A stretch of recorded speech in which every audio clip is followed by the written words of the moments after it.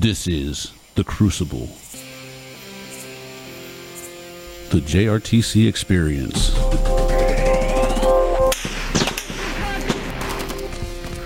fire from vicinity, LZ rock pepper. Fire the kilo, go 33111 over. Roger, stand by. 5 clear! Fire!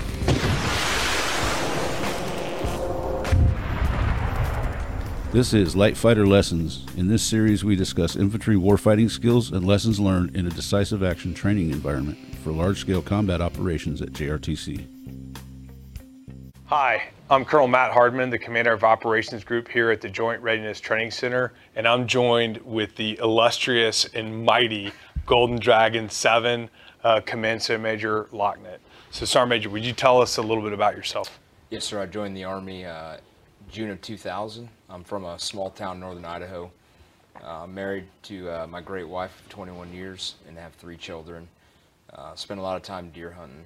Are you any good at it? I'm pretty decent at it, sir. Okay. Yeah. I mean, some would disagree, but I'm pretty decent at it. The sir. deer would agree. The deer would definitely agree, sir. Okay. Yes. Yes, sir. I actually joined the Army. I'm full-blown colorblind, so I enlisted in the Army as a pack clerk. I come from a long line of soldiers, so I still want to do my duty. I gotta ask, where'd you start out as a pack clerk? I started out in Korea, sir. Okay. And then 9/11 happened very soon after that, and I met someone that said, maybe if you go to Ranger Regiment, they'll let you reclass to be an infantry. And went to 2nd Ranger Battalion after RIP, and they let me reclass to be an infantryman, sir. But you went to RIP as a I did. pack clerk. Yes, sir. Yes, sir. That's awesome. Yep. All right, so you're probably pretty good at the admin stuff too. They let me reclass pretty quick after. Yeah, okay. Your strengths were elsewhere. They were, sir, yes. All right, and so 2nd Ranger Battalion, where'd you start out in 2nd Ranger Battalion? I started out in the S1 shop for a very brief moment. Yeah. And I went to Bravo Company. I was there from 2003 to 2014 or 15. Okay. So served every position from the new guy to a platoon sergeant Bravo Company. And then I became the recce platoon sergeant. And then shortly after that, I went to 375 as a first sergeant ops sergeant major. Okay.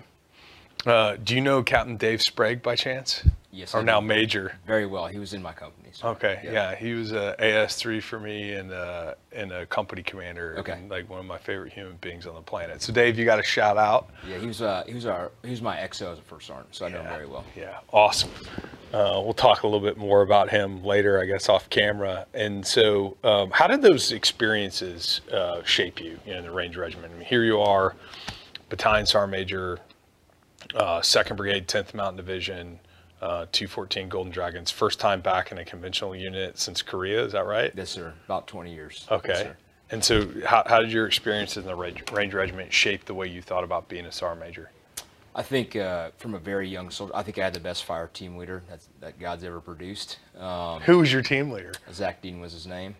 And I think that his ability to show me attention to detail, discipline, but not just don't put your hands in your pocket discipline, but actual discipline on staying awake during an ambush when it's 10 hours and you don't see anything.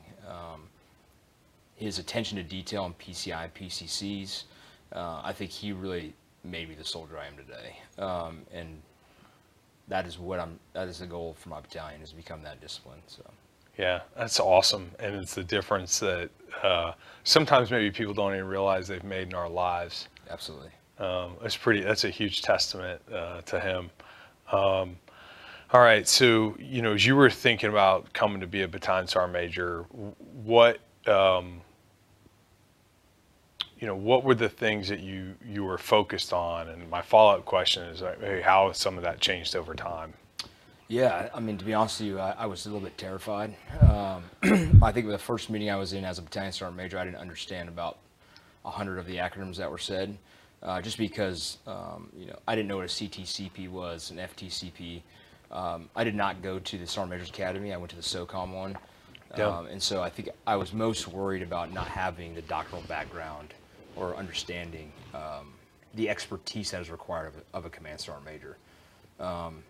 Luckily, I had the right brigade sergeant major to help me out a lot. But initially, I thought I was going to come in and,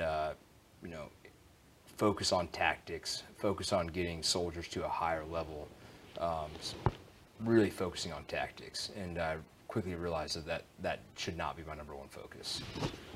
Instead, it was how do we become a disciplined organization and serve the brigade's needs and make the brigade better. Kind of being better for the brigade instead of being the best in the brigade is kind of the shift that I made. Well, you're like speaking my love language, and that's a hard mental transition in a lot of ways. I mean, for many of us coming up in direct level leadership at the company level, you know, it's trying to be the very, very best. I mean, that competitiveness, which is great and drives us in a lot of ways. But what you described is really, in a lot of ways, harder. It is, sir. Yes, absolutely. So, what caused you to make that mental shift that I've got to be the best for the brigade, not the best necessarily in the brigade? I think it was about 18 months ago. We were conducting a brigade training, and I thought we were doing very, very well. And I didn't realize the burden we were putting on the brigade by some of the sustainment requirements we were not forecasting was hurting the brigade and ultimately the overall mission. And it was kind of a sobering moment that I'm here to fight for the brigade, and it's not solely just a battalion operation. And I think that was a very hard transition from the Ranger Regiment, because as a first sergeant, I never worried about sustainment. That was always someone else's problem. And so I think that was a major transition, was the sustainment that we needed to provide. Yeah, and I mean, in large-scale combat now, you know, new FM 3.0 operations manual out in the fall, the vision, the principle, tactical formation, in some respects is even pulling up more. We fight a brigade as part, you know, it's a big team, right? It's just, right now it's the 7 battalions in the brigade headquarters, and if we're not doing our part, then that impacts, you know, adjacent units. And that's one of the things I think that the combat training centers expose, because we're always fighting as a bigger team. And we have our actions and inactions have positive and negative impacts on those around us. I mean, clearly we have to be good at what we do, but we gotta be, to your point, we gotta be mindful of the consequences that we're having on our higher headquarters as well as adjacent units. What are some examples in this rotation here, 2304 Joint Readiness Training Center? What are some examples of where you saw that play out, good and bad, of you know, our actions or interactions, you know, having impacts up and laterally?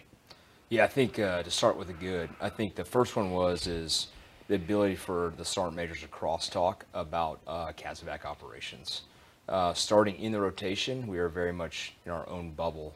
And so our died of wounds rate was not where it should be at. It should be 0, but yeah.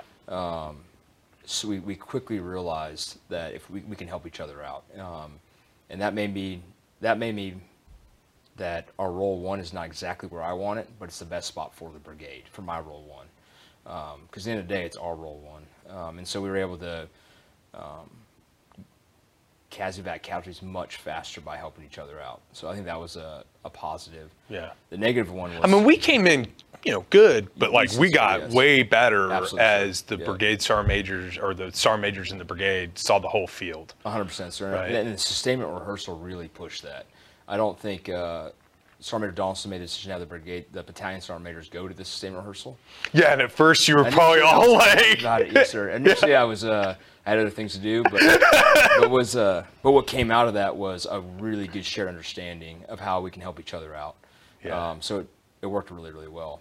How did you, I mean, let me pull on that for a second. How did that rehearsal get better over time? Because it started out like, you know, and Sergeant Major Donaldson was like not awesome, and he wasn't happy. Yeah. How did it get better over time? I think 2 things. One is we had the right people there. Yeah. And then 2 was we knew what information to bring to that sustainment rehearsal. The first couple, we were definitely trying to figure out.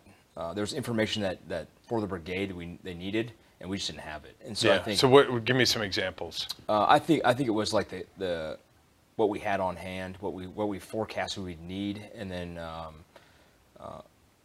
then how we could help each other out. Because we ended up having conversations before we even went to the same rehearsal with the other battalion sergeant majors on how we could help each other out. Yeah, I worked for with a pretty smart guy, General Work. You know, he talks about like rehearsals and meetings. Like 80% of what gets done before we ever show up. Yes, I mean, sir. if we don't come with our homework, we got no chance. Yes, And sir. so we got better at coming with our homework. We came with log stat. We came with our forecast, understanding where our CT, combat trains command posts were going to be located. And then you talked about the people. So obviously you got the opportunity to go to the sustainment. But then the Brigade 3 started coming to the brigade sustainment rehearsals too. Yeah. And that made a difference. It did, because instead of just talking about where we're at now, he was able to kind of forecast what the current operations, what the future operations are going to be. And I think, I mean, you've said it before, sir, to be a participant, not an attendee. And I think that initially I went there to be an attendee. But I would strongly encourage other units to bring the right people to those meetings. And a lot of times that is the sergeant major. He has the experience to kind of see what's going to happen next, I think. Well, and I also think like battalion sergeant majors come out of that with the understanding of what the problems are, and they have the gravitas by position to fix a lot of those things. Absolutely. So I think, and because it's my first CTC rotation, I lean very heavily on my other two infantry sergeant majors. Long-time listener, first-time caller. Yeah. All right. Oh, we're going to talk about that in a minute. But they were able to really give me some good ideas. So I think enabling the brigade, but also just cross-leveling between the maneuver battalions.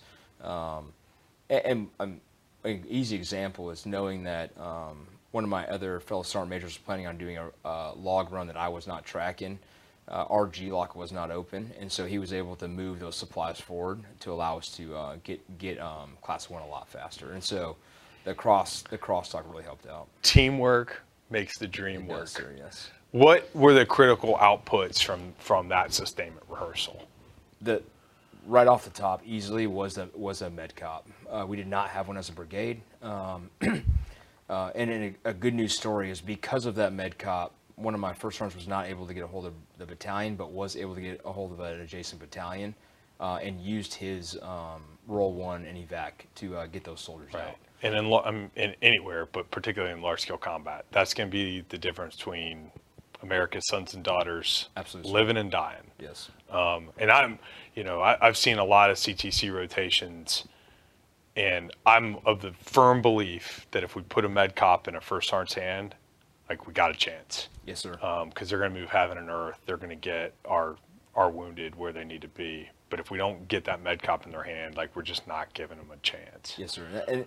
And to First Sergeant Banner's credit, I mean, he did it. Yeah, isn't it like awesome to get to see that and be a part of it? Yep. And he could not get him on FM. On that med cop, we had the JBC roll names, and so I give him a lot of credit for. And I think that's another subject completely different, but I think leaders leading through action and not just waiting for someone else to solve their problem. Yeah, that's a great example of it. Is my battalion can't solve this problem for me right now, I'm going to figure out a way to solve it. Yeah. So. No, and absolutely, and we can talk a little bit more about that with non-commissioned officers and large-scale combat.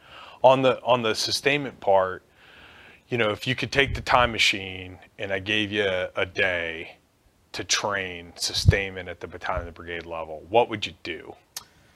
I think it all revolves around to putting ourselves in an uncomfortable position of just being in the field and not. There's no white van coming to drop off muffins. Like there will be an LRP that's set up, and it may or may not have muffins. It probably won't. But I think if I could go back and do it all over again, the last 2 years we would have been doing combat sustainment in training. At every opportunity. Absolutely, and I think that if the log stack wasn't right, then the company's going to figure out how to fight through it. And I think we did okay at that in the train up, but we're not a T at it. Yeah, I mean, I was a support platoon leader as a lieutenant, and it was like kind of a smaller than FSC, bigger than a distro platoon. And the rule was like if you didn't turn in log stat, you didn't get hot chow. Yeah. And it only happened once when I was support platoon leader. And then they figured it out. Yeah. And I mean, that's unfortunate, but that's kind of how we unfortunately learn sometimes. I think one of the challenges, and your team figured it out, I mean, the brigade figured it out, but I think we struggle, if we haven't had the opportunity to maneuver as a brigade, we struggle to understand the scale and scope of this thing. And so we got like really smart people, first sergeant, sergeant majors, FSC commanders. But, you know, if we had the opportunity to do it tabletop, do a sustainment rehearsal, and then execute it as a toot, we'd work through a lot of this understanding of why the MedCop matters, why we need to make sure the first sergeant has the role names of, you know, adjacent units so they can action and drive it, and then understand how this whole really enterprise actually runs. Yes, sir. All the way from the division support area to the BSB, from the FSCs to the LRPs. I think that it's hard to visualize and understand it if you don't see it in execution. And so I agree with you. I mean, I think the executing tactical sustainment as a way of life is a huge part of it. But then the other is like showing people at scale what this looks like. So at least we come in practice before we're scrimmaging here at JRTC. Yeah, I agree, sir. I think we probably missed an opportunity to do that. I know we did. It's so easy, I think, and especially in a maneuver battalion, to think about maneuver. Right. And what I've learned, the broccoli eating is like really important. it is, and what I've learned in the last 2 weeks is that maneuver doesn't matter if that sustainment's not going to be there. The water thing, the water issue, especially coming from Fort Drum here, was not. I mean, we had almost 100-degree shift, and You're welcome. yeah.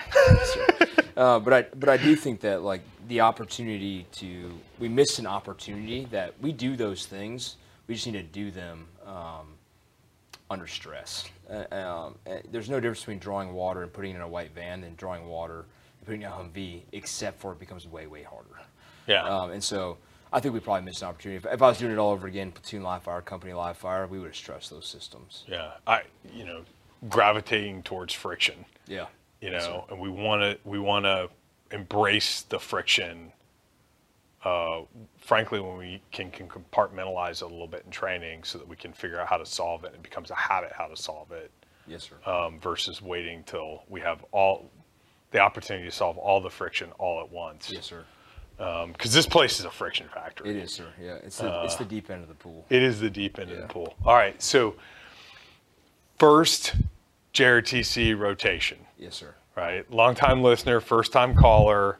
What'd you think? I'll tell you, sir, that not because I'm doing this podcast with you, but I honestly, I think it's probably density, a training event is probably the best I've done because you have to operate in a very stressful environment, and it's hard. And I think that I've probably let myself off the hook, and probably my subordinates off the hook, by not making those decisions have to be made in a very stressful environment. Yeah. I think it's probably the best training without actually getting shot at, because of the duration, because of the tempo of it. I think it's probably the best training I've been a part of, and I feel like I can say I've been a part of some really good training. Yeah, I think so too. So I mean, it's really it's unlike anything I've ever done. Well, I mean, that's what our charter is. I mean, my view is I got to give everybody here, ideally, the worst day of their life here, so that we're not doing it in combat. Because here, nobody is actually going to shoot at you, and we got a pretty good safety net with the OCTs and all this that we can afford, frankly, to fail. Yes, sir. And we learn from that, and then we get back up and we do it again and we do it again, and we can grow here and really figure it out. But it is complex problem solving under high stress every single day. It is, sir. Over and over again.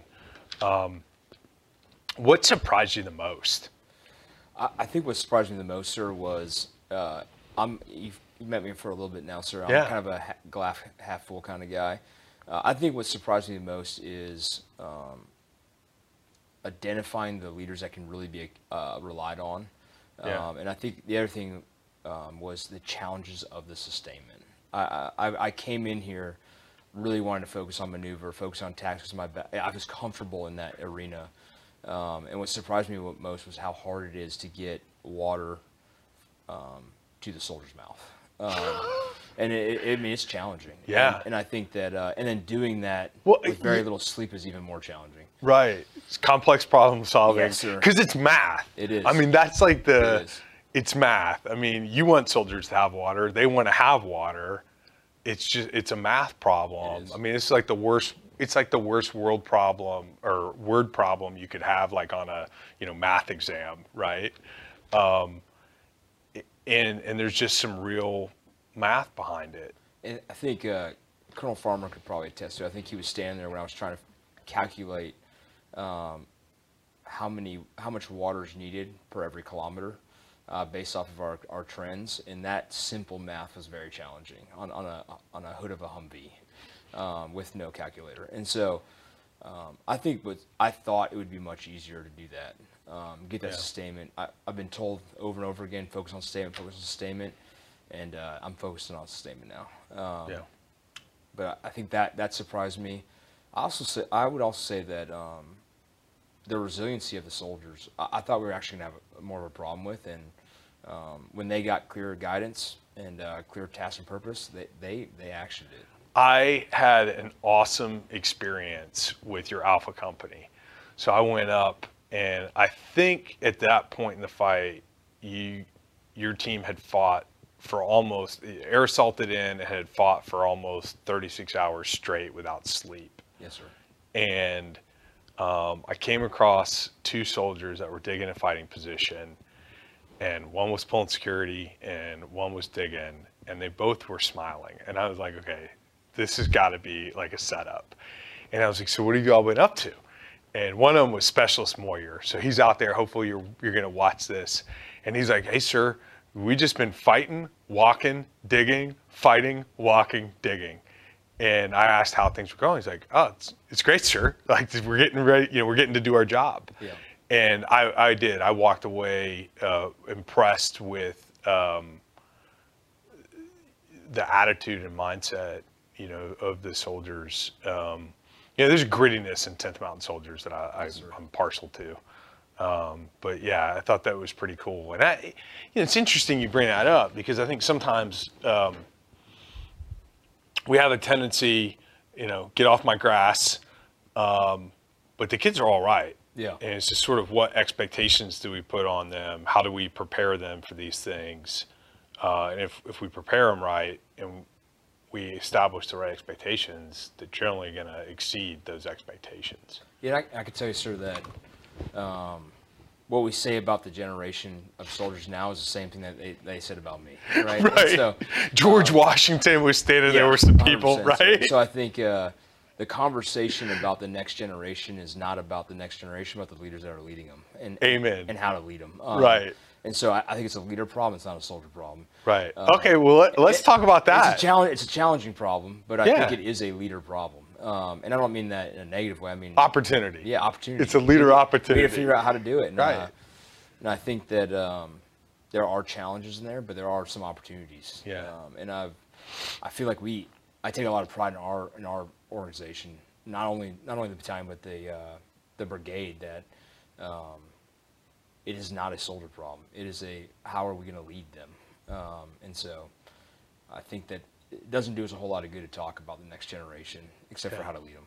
Yeah. So let's talk about that. Yeah. What do you think we need to do for generational change in our Army?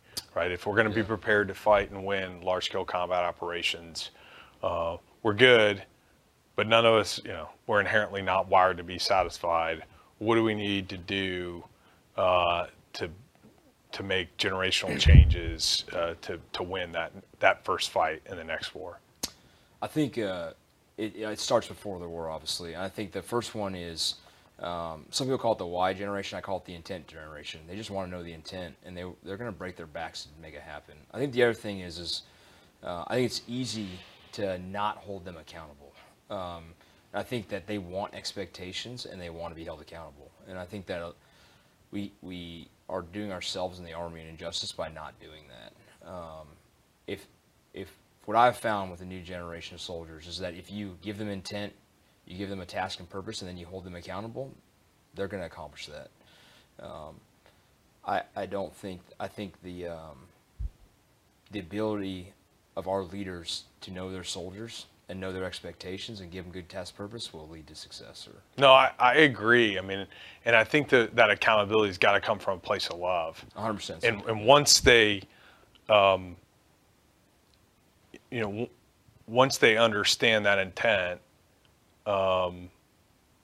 nobody likes being held accountable when we're being held accountable. Yes, sir. But when they understand the why and they understand that it's tied to helping them, one, be better human beings, and two, winning and surviving in combat. I'm with you. I tend to think that's the case. And you said at the deep end of the pool, right? Like you can't cram for the swim test. No, you can't. Right. So how do we prepare our soldiers for the swim test? I think it's got to be incremental, and I think that I could have done a much better job putting them in the kiddie pool during some other training events and preparing them for the deep end. A couple different ways. One is just tactically survivability, living in the field. Those lessons have got to be relearned. And by me as well. It's been a long time since I spent 14 days in the field. Right. And I mean, everything from how to take care of your feet to how to maintain your weapon system. But I think that, I don't know if me and my team would ever share a laugh, but I always knew he cared about me, and I would even say love me. And but it was done from a place of I knew he wanted me to be the best soldier that I could be.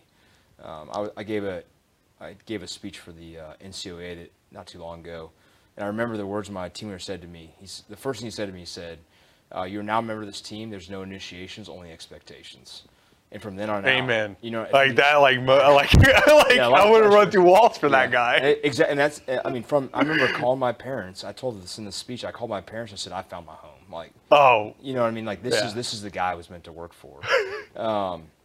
And he also said, "This team will only succeed if you succeed, and my job is to make you successful." And like, we need those NCOs in our army. So it was shared. I was a lieutenant at JBLM, and somebody gave me a bootleg printed off copy. This is before email was ubiquitous, of Sergeant Major Hall's The Fundamentals of Combat and How to Train for It. And the fundamental determinant of success or failure in combat is how a soldier feels about his or her peers and immediate leader. Yes, sir. And your team leader, no initiations, just expectations. I think it's huge. I mean, training. If the training's hard enough, then we don't have to have any other yes, sir, 100%. rites of passage. Yes, sir. How do we get that? Sir, I think it is shared. It's some shared hardship in the field, and I think that I don't know if I've ever been a part of a more tight team than my recce team, because it was shared hardship. And I think that there is the reception integration is wildly and majorly important. But I think the more time that we just spend together, taking care of each other. And I think it's different. It's different than when I was a private, I think, probably. My sergeant taking care of me was making sure that I knew how to balance my checkbook and take care of my feet. And so I think that the first step is just junior leaders taking care of soldiers. I think if a soldier feels like he's going to be taken care of, I think he'll do about it whatever it takes to win in combat. Yeah. And I think, to your earlier point, people like us have to acknowledge that we have to train 100% and develop those sergeants to do that. And really it's, your level, you got to train platoon sergeants to train sergeants. I got to, train first sergeants and company commanders to train staff sergeants. And I think it's tough because time is an opportunity, not a challenge. Is the kind of the way we have to look at it, right? Like that there's never enough time for anything, but developing leaders should be very high on the priority list. Yeah. So it's interesting. I got some feedback of some surveys that had been done at the CTCs over the years that there's this drop in believing that the CTCs develop people as leaders. That people don't see this as leader development. I would guess that most people don't see pulling staff duty or CQ as leader development. Yeah. But I would submit it can be, and it probably should be. Absolutely. right? And that leader development is like opportunities for leader development are all around us. It's not a PowerPoint slide deck. I think that I agree, sir. I think this is a great opportunity for leader development. It's also a really good opportunity if you're not careful to lose the faith of some soldiers. And I think that as a leader, there's going to be a spotlight on you because when everyone's tired and everyone's hungry, the soldiers are going to look at you and want to know what they can expect from you. So I think it's a great opportunity to show your soldiers that you're going to take care of them, that you're going to figure it out for them. Yeah. Well, hey, I don't want to like, one thing that stands out with you, Sergeant Major, is your willingness to acknowledge mistakes. Yeah. Right. And your brigade commander, Colonel Wentz, in the same conversation that I talked to him, he starts out every conversation, well, I'm messing this up. I'm not doing this right. I need to do better at this. And that's, I think, an important component of this, even for a brand new team leader is like, hey, we're not expecting you to do this perfect, but we are expecting you to be introspective about what you're doing and acknowledge when you make mistakes. And I personally think soldiers they understand that. 100%. They'll accept that a sergeant that's been a team leader for 90 days may not have figured it all out yet. Yes, sir. But we got to be transparent of our shortcomings. Yes, I mean, sir. This stuff's hard. It is very hard. I remember telling you that, sir. I can't, you lose track of time in the box. Right, it's somewhere. It happened out there. I was somewhere in there. I was probably a little bit tired, but I remember looking at you and just saying, this is hard. Yeah, it's not easy, sir. And, but I think if we're introspective and we're trying to get better every single day, I have an advantage, right? I've got a team of people that are looking at this, that get to see it. I get a little bit more sleep than you do. And so I can see over 14 days the growth, maybe sometimes in a way that when you're in the moment, the player, the person in the box, the man or woman in the arena can't. And very, very rare to ever see a unit not grow. Some units grow way faster. I think, your unit grew faster in part because of the leadership to be introspective and take responsibility. And I think that generationally, whether it's social media, that it's okay to not be perfect. We just have to be introspective about it and keep working at it. And it's an illusion to think that somebody's come down here and figured it all out, right? Because this is hard. You could put me back. I think I got 6 rotations now as a cog. You could put me back in command of a brigade, and I would still make a bunch of mistakes because this is hard. Right. And I'd learn new things. I mean, I'm learning something every single rotation, vicariously watching people in the arena struggle, work at these challenges that are out there. What did you learn about leader development watching some of your subordinates? What did you maybe take away of how you're going to pick some of them up and help them grow going forward? Yeah, I think we owe it to the junior NCO. I think it's very easy for us to say he's not doing this, but I think the stuff that we need to fix, we also haven't taught them. And so I think an easy example is in the defense, going up into a fighting area and seeing the not good engagement areas, seeing the fighting just right on the road. Immediately, I asked myself, what are we doing right now? But then I look back and we never talked about it. So there should be an expectation that they know what they're doing. Right. So, they're not dumb people. They don't hate America. No. They just have never seen what right looks like. 100%. And I think that the 2nd Brigade doing the Mission Thursdays has helped out with that, where they are blocking time off for our junior leaders. Not just for our junior leaders, but for the senior NCOs to teach the junior leaders, which is hard to do, to pull an entire day out. But I think that, I don't know if I have been as methodical on figuring out what that glide path of those days looks like. And so I think one is just figuring out how are we going to train them on the stuff that we expect them to know, but they just don't know. Yeah. I'm going to put you on the spot, takes. If you were going to tell, platoon sergeants, right? The level, 2 levels down from the battalion. If you were going to give 4 or 5 areas that you think, based off the sample size that you've seen, that platoon sergeants need to focus their self-development on, right? Because the 3 components of leader development are institutional, operational. We just did a big operational. Yep. And then self-development. What would be the 4 or 5 things that you would give platoon sergeants out there listening?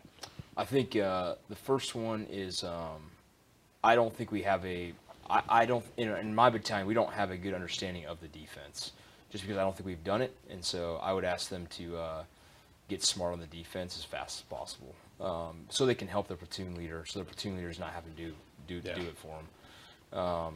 So, okay, we're gonna riff on these as we go. So I'll give you the first one, 1939 Combined Arms Maneuver. It's CMH, you can find it. There's a chapter in there called Miracle about a platoon in the Ardennes that does a masterful job of this and holds up a division for the better part of 6 hours, and arguably has pretty significant impact on the outcome of the Battle of the Bulge. So if you were looking for a historical vignette, that's a good one. I think the other part of this is understanding our weapon systems. 100%, sir. Right? I mean, to be able to do the defense, we have to understand what our weapons can and cannot do. And then I think a third part is, like, in the defense, is just go walk some terrain and think about how would I attack or defend this piece of terrain. Yes. Walking around with that mindfulness about defending. Okay, second, Well, self-development. you stole my second one. So Okay. With the weapons one, but we can yeah, loop into that. Well, I think it is. I think the NCO creed is charged to be technically and tactically proficient. I think you can't do that without knowing the capabilities of the weapon system, specifically the AT stuff. I thought we'd focused on that a little bit, but no fault of them. It was a fault of us for not digging into it. But just the employment of the Javelin, of the AT systems, is how are we going to employ them in the most effective and survive it. Yeah. And so I would really dig into any AT engagement stuff and the capability of the weapon systems, sir. Yeah. I think we did a C on it. I mean, I think we passed, but I don't think it was. I think we could do a whole lot better with it. Right. And then I think the next one would be understanding the supply system and how it affects everybody else. And the reality of the fact is we drank about half the brigade's water on the first day. And so really understanding, like, what does that consumption look like, and how does what I'm doing affect the brigade? I don't expect a platoon sergeant to be thinking too high about that, but he does need to understand the rates of march, and how consuming those class 1 is going to put a strain on the brigade. Yeah, and I think which I think you all figured out here in execution, is get a stopwatch and time our SOP for how we fill water sources. Yes, sir. Yeah, 100%. Right, and how do we practice that? And that's got to be a drill, and we got to rehearse it. And once we understand that, that can be in our movement and maneuver equation, because it doesn't just happen. No. We really got to practice it. And I mean, at the platoon level, I think it's just, okay, hey, we did that in 21 minutes. Next time we're going to get it down under 20, and just really hammering away at it. And then, okay. And I think the last one, sir, I mean, I could go on obviously for a while, but I think the last one is the patrol-based activities. I think not only do we need to survive in the patrol base, but we got to thrive in them. We got to thrive. And also, I think that just one of the things I didn't appreciate was the patrol-based activities and the ability for the battalion to transition to the next thing. The patrol-based activities at the platoon and company level really drive that. How long is it going to take it for us to get in, and how long is it going to take us to get out? We did an SOP for our patrol base, but we just did not do it enough. This is where Joe Lachnit's rucksack is going every time. I'm only taking one thing out of my rucksack at a time, so when the RD sim lands, I'm ready to go. And so I think if I was a platoon sergeant, I would focus a lot of time on patrol-based activities, occupying, and then how we're getting in and out. Yeah, and that repetition of doing that simple, which isn't simple, Right. task. Not only does it make our unit better, but generationally, if we do it 100 times in a year, now we have an entire generation of sergeants and staff sergeants that are pretty good at it, and then they're teaching another generation, and this is ultimately how we get better at all this stuff. Yeah. So the things that we assume people know, they actually know, because like generationally it's become embedded in our DNA how we do these things. Yeah, I think that one thing I did talk to one of my companies about is you're creating a standard, right? And so when you set up a patrol base, that is a private standard for probably the rest of his life. And I was fortunate enough to have the right team that gave me the right standard. But I think that if we can figure that out in training, then we can come here and execute, and that is the standard. Yeah. And so there's a lot of Well, and right, new soldiers show up and they're Yeah. valuable, absolutely. right? I mean, they walk in and like they go out to the field for the first time, and if that's how they do it to the standard, they're not going to expect any different. Yeah, Every time I that's go the to the baseline. field, this is how this is. Yeah. Right. And I think that's why it's so important in training that we have to be careful that we're not setting a false expectation of when we're going to squad live fire, when we're going to platoon live fire, it's an operation, and we're going to occupy. Maybe there's some more rest required, but it's part of the priorities of work. It's not something we just do. And so I've learned that every private is watching me all the time, and so whatever I'm doing is the standard. And I think that, especially as senior NCOs, that we acknowledge that and we accept that. Yeah. Well, let's talk about that. Look, what, based off, you got a lot of experience in the Army, been a battalion sergeant major, command sergeant major for a while, got the opportunity to come down here to do your first JRTC rotation. What do you think the role of senior non-commissioned or non-commissioned officers in large-scale combat operations is? I think I'll talk. Speaking of the sergeant major specifically role, Yeah. real quick. I think I came in. When you ask anyone what is the role of a sergeant major, they say Met TC, or they say move to the point of friction. I don't think that's for me personally, the way I translate it, it's not. I don't think that's 100% what it is. I think what I learned, hopefully I learned over time of this rotation is how do you help maintain the momentum of the battalion. And that could be as the number one man through a door, or it could be spending a day at the BSA trying to find oil. And so, Which either is Met TC dependent. it's Met TC dependent. Right. It's all Met TC. And hopefully you're never having to do either one. Right. But you right. could be. But you could, and something always in between there. Right. And I think that at first I was, every day I'd wake up and ask my battalion commander, "Where do you need me today?" And I think we ended up making that decision on what is going to keep the battalion going in the right direction. So I think that right there is, and I think it's true at the company level too, and arguably it's probably true at the platoon level, that dialogue between the commander or the officer and the senior NCO to get shared understanding of what the problems are in front of us is huge. I mean, I think this idea that like you as a battalion command sergeant major are going to naturally know where you're supposed to be, Yeah. or the battalion commander is going to naturally know where you're supposed to be, I think is false. But through dialogue of different perspectives, we get to right more often than not. And I love this idea of momentum. I mean, especially you, you're the right command sergeant major at the right place is like impulse to the formation, and whether that's in the defense, a company digging in at the critical spot for the battalion, for the brigade, the command sergeant major showing up and through expertise and energy just provides an impulse to action.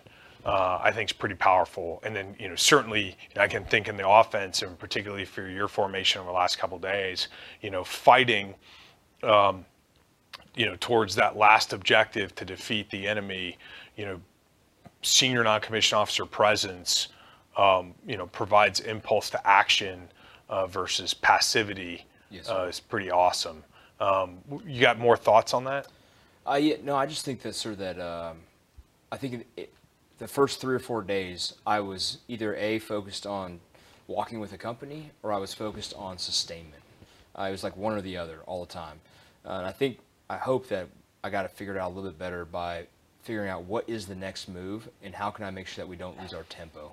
And like I said, that sometimes meant going to the BSA, and sometimes it meant driving on a quad with a 50 cal.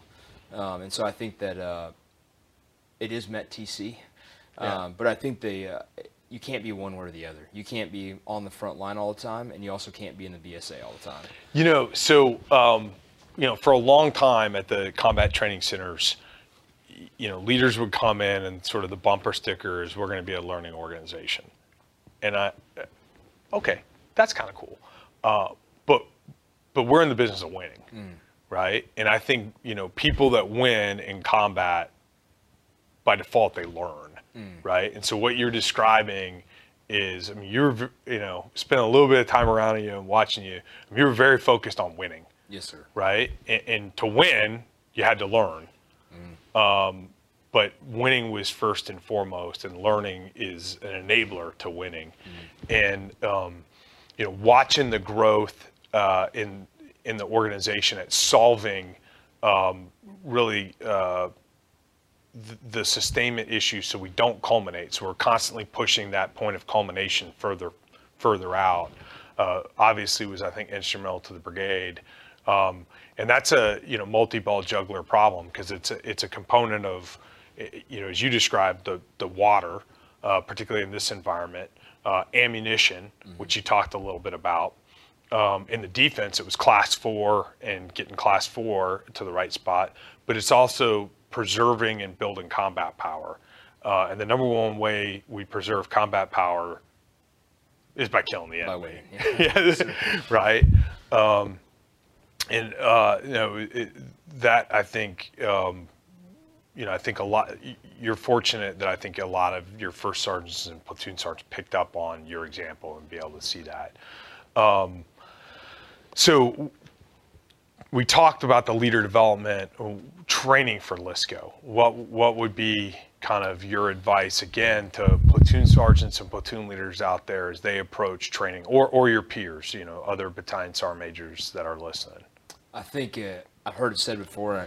It's cliche, but we got to get comfortable not being comfortable. We got to get comfortable not being, or being uncomfortable rather. Yeah. And I think that privation is important. It is, and I think that it's hard to commit to, and I think that at my battalion level, I grew up, I was a battalion commander in Alaska. You got to live hard to be hard. You do, sir. You absolutely do. And I think that I think it's I think we have to commit to it, and no one wants to do it. Yeah. And I think that especially as senior leaders, it's real comfortable sitting and talk, drinking coffee, but I think we all have to commit to it. And I think especially senior NCOs, I think we own a lot of that. Something you said earlier, we don't come in a unit, we don't stand a unit up, all the privates show up. Yeah. This incremental, it can't be a gate, because the units people in the unit are in different places. It's like the swim groups. We have,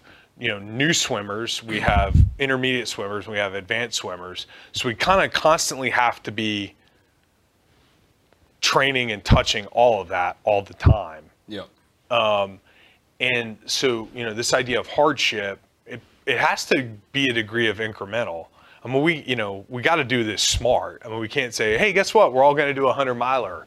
Yeah. Right? Because that's like tossing a bunch of people into the deep end. What are some examples, if you had it to do over again, that you would do to provide that incremental exposure to privation and hardship? I think it's every time we train. I think we should be thinking LSCO. We talked a little bit about doing the LRPs, but even more so is I really think it just needs to become the culture of, especially it's easy for the 10th Mountain, we should be walking everywhere we go. Right. And the privation's right there for you. It is. Yeah. And so I think that it starts with a culture of we can fight in any terrain. And physical fitness. I think that if I could go back in time, for anyone who's getting ready to go to JRTC, I would have focused less on a 12 miles in 3 hour standard and more on a heavier weight, walk as slow as we can for as far as we can. Yeah. And so I think that it's just a commitment to embracing Let's go. We all know what we need to do. Yeah. We just need to do it. Yeah, I mean, this in Mountain 6, and I talked about this a lot while he was down here. I mean, this idea of soldier load.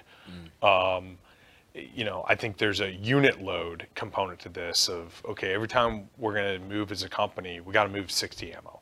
Yep. We got to move AT4s and javelins. And once we start thinking that way, we're going to pack different as a unit, right? We probably got to weigh rucksacks as a force of habit all the time. Yeah. Right. And I think we talked about this, but we messed that up the first day, right? I mean, we had 6 or 7 heat Pain as a teacher. Yes. And I think I'd put out a packing list, and the assumption was that was the minimum requirement, not the max. Yeah. And assumptions will get you killed. Yeah. And I think that we really quickly learned that lesson and changed it. But you talked about it before, sir, like LISCO does not allow us to make assumptions. LISCO does not allow us to not understand exactly what mission command is. There's got to be a very prescribed. You can't make an error and quickly recover from it. Yeah. And so I think that we've got to get a lot more prescriptive on our guidance. Yeah. And hold people accountable to it. Yeah, and I mean, your point earlier is we got to explain the intent behind it too. Like Right. we're prescriptive with a packing list because it's not just Hardman's packing list. Right. It's Alpha Company 214's packing list because I'm carrying a mortar round for the company and I'm carrying a Belta 7.62 for the weapon squad so that we share this load across the team. And, you know, what's the approach march load? What's the assault load? And you can't move the same distance cross country with an approach march load that you can with an assault load. Right. And then it's the expectation of, okay, if I'm carrying an approach march load, I can go to this point, and then I need to transition to assault load, and then I also need to allow everybody to consolidate, reorganize to do that. But yeah, I think we got to get down to how much does everything weigh to include the chapstick in the pocket. Absolutely. And I think that it's two-sided because we have to do that, but we also have to the soldiers owe us their end of the bargain is making it what's on their back to the objective, but there's another aspect to it, and that's us making sure we get them what they need when they need it. And I think build and maintain trust in the processes and systems. The first time that you make a light packing list and it's 40 degrees out and he doesn't get his sleeping bag, right? The company trains don't show up, right? Yeah. And so, and I do think that we had a company that really figured it out, and we're going to try and get that information out as best we can because they figured out how to pack that stuff. Yeah. And you know, you brought this up earlier, but the more we practice it while we still have the rails on and the safety net underneath it, we can make mistakes with the system, recover, learn, adjust it, and so we don't break trust and confidence with the subordinates, but we understand where it failed. Yep. To fix it. Yes, sir. And so that we have more confidence over time that this is going to work. Yes, sir. Yeah. Okay. What's the funniest thing that happened to you at JRTC? I think it was probably about day 7 or 8, and I would say too that fighter management we talk about a lot with people. I think leaders have got to be careful. I definitely hit the wall, and I remember having a conversation with my commander, and at one point he asked me what we were talking about, and I think I was talking about a little league baseball game I was in at one point. But I'd completely lost track of everything that was going on. You went to another place. I saw the wizard. Me and the wizard were having a conversation. Yeah, overall, I think that was probably the point where I said I should probably sleep for an hour or so. Yeah. And I think I told our OCs, I said, if I was doing this rotation all over again, it's one of the things I would do is make sure I get some sleep a lot sooner. Yeah, I mean, none of us would drive a car drunk, right? None of us would fly an airplane drunk. We probably shouldn't fight a battalion or a company or a platoon drunk. Yes, and at some point, the sleep deprivation puts us in a place that we're impaired. And it's hard managing rest cycles. And Geronimo doesn't help. He does not. No, he does not help. But that management of rest cycles is a real thing. And in the days of like being a hard ranger and push through it, like we got plenty of science that says that doesn't really work. And I think that that's why JRTC is so good, is because if you go to the field for 3 days, you don't need to eat for 3 days. I mean, you can last. What JRTC draws out of you is how are you going to sustain. And at the pace I was on, there's no way I would have sustained it. And so it's a forcing function in a controlled environment that allow you to kind of get to the end and know where it's at, so you don't ever go there again, I think. Yeah, so right on. That's the power of JRTC, I think. So. All right, so you get closing comments, and you got a closing question if you want to ask me anything. Okay. I think the one thing that I've absolutely learned, sir, is that for our non-commissioned officers, we've got to lead through action. And the platoon sergeants and first sergeants that I saw at their very best were the ones that, when they saw a problem, their first call was not to the battalion, not to their company, but trying to figure out how to solve that problem. Because in the LISCO environment, there's not a cop every 500 meters. There's not an ISR platform watching them. And so I think that JRTC allows us to highlight the people that are able to figure out problems. And so I think that's probably what I'm going to be focusing on, is trying to develop training scenarios to allow that to happen. Awesome. Yes, sir. And the question I have for you? You got a question?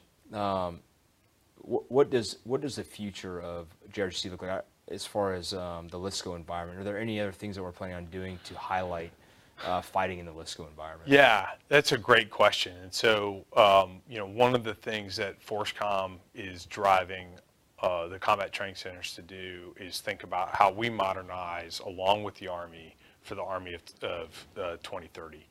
And that's one of the line of efforts we have here, is to not just make it better for tomorrow, but make it better for 4 or 5 years from now. And, we have work to do, just like everybody. I mean, we're pretty introspective. We do an after-action review after every single rotation. And we have work to do with replicating the operating environment, making sure that we have the right emitters here to replicate the threat. Increasing the transparency of the battlefield through the collection platforms that we have here, so the battlefield is transparent as we expect it will be going forward. And primarily that's with electronic warfare as well as drones. We have work to do in improving how the 21st Airborne Division, the replicated division we have here, operates as a division, so that as brigades fight as part of a division, we're giving a realistic example of what a division is going to be doing, not just in terms of what the division can do for the brigade, but frankly what the division's going to demand of the brigade. Right. And demand in terms of terrain management, I think in windows and time, requiring the brigade to maneuver on behalf of the division to enable fires and other things. Those are particularly areas that I think we need to continue to grow and improve. Improving the operational environment to frankly enable some of the capabilities that we know we're likely to have in 2030 going forward. And so those are things that we're very focused on. I think a second, operational environment. I think a second is with what we do with the OPFOR. So the OPFOR, this rotation, they fought their command post competitively in the box, so that they could be found and targeted. We jammed their communications for 9 hours, so the Geronimo had to fight blacked out for 9 hours without any emission. Super frictionless for the enemy. I think that's realistic. It's good because it creates windows of opportunity for brigades to take advantage of. It's also good because, frankly, we're learning TTPs that we'll be able to share with the Army going forward. And also with we're getting some different equipment here, particularly replication of ADA threat going forward. So some of that will be coming online in the next year, as well as motorized capability here for the OPFOR, and those are areas that we need some work. And then finally with the OPFOR, it's that they've got to fight. We got to give the best sparring partner that we can. And so the understanding of threat doctrine out there in the world, but really we want we want to give the hardest problems. So fighting through, combined arms maneuver, making contact with sensors, right? Which is something that the OPFOR does well, and we're driving them to do better. And so this rotation, we employed multiple swarms that not only collected, but were able to drop munitions. And we owe that. We owe an environment that's harder, frankly, than what we expect to encounter in combat. Going forward, we're going to make their sustainment more competitive because we want, frankly, brigades to target their sustainment in C2. That's generally what Geronimo does to brigades. They do, yes, sir. And then the final is we owe to continue to grow leader development at our level to help our OCTs be the best coaches possible. And so we're getting some help from the Army. We got some folks from the Combined Arms Center that are coming down, going to give us some feedback on the way we coach, help us be better coaches going forward. And I think if we expect units to be introspective, learn and grow to win, then we got to do the same thing to help our formations learn, grow, and win. So that's what we're doing going forward. I will say, sir, that shout out to the OCs. I heard a lot of things about it before I came here.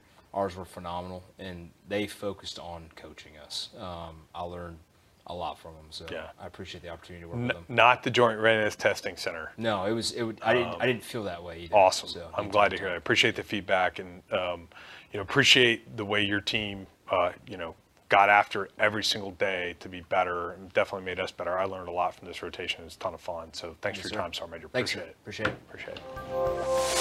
Thank you for joining us on The Crucible, the JRTC experience. The Joint Readiness Training Center is the premier Crucible training experience. We prepare units to fight and win in the most complex environments against world-class opposing forces. We are America's leadership laboratory. Again, we'd like to thank our guests for participating. This podcast was created and produced by Mr. John Mabes. It was recorded and edited by Chief Thomas Rich and researched by First Lieutenant Anthony Cho. Intro vocals were done by Mr. Robert Chopper. Special thanks to Captain Jermaine Branch and Mr. Jeff England from Public Affairs. Be sure to like and follow us on social media to keep up with the latest warfighting TTPs learned through the crucible that is the Joint Readiness Training Center. Follow us by going to https://linktr.ee/JRTC. We'd like to thank our partners at the Center for Army Lessons Learned of the Combined Arms Center, especially the JRTC Call Observations Detachment. Be sure to follow them on social media as well. Follow them at https://www.army.mil/CALL. Don't forget to like, subscribe, and review us wherever you listen or watch your podcasts, and be sure to stay tuned for more in the near future. The Crucible, the JRTC experience, is a product of the Joint Readiness Training Center.